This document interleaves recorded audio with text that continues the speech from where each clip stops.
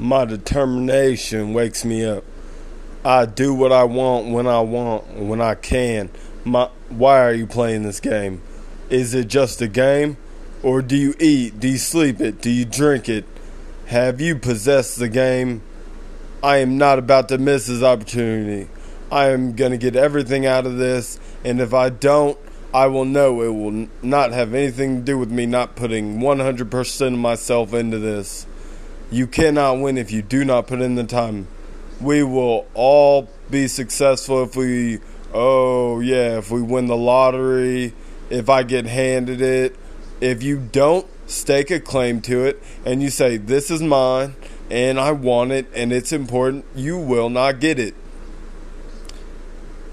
He works. He produces. The guy is there every day. The guy is pushing and shoving.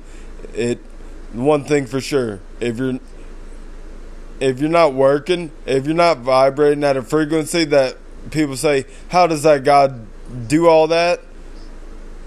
Tremendous work ethic and tremendous muscle mass. You're not going to get in that top 10%.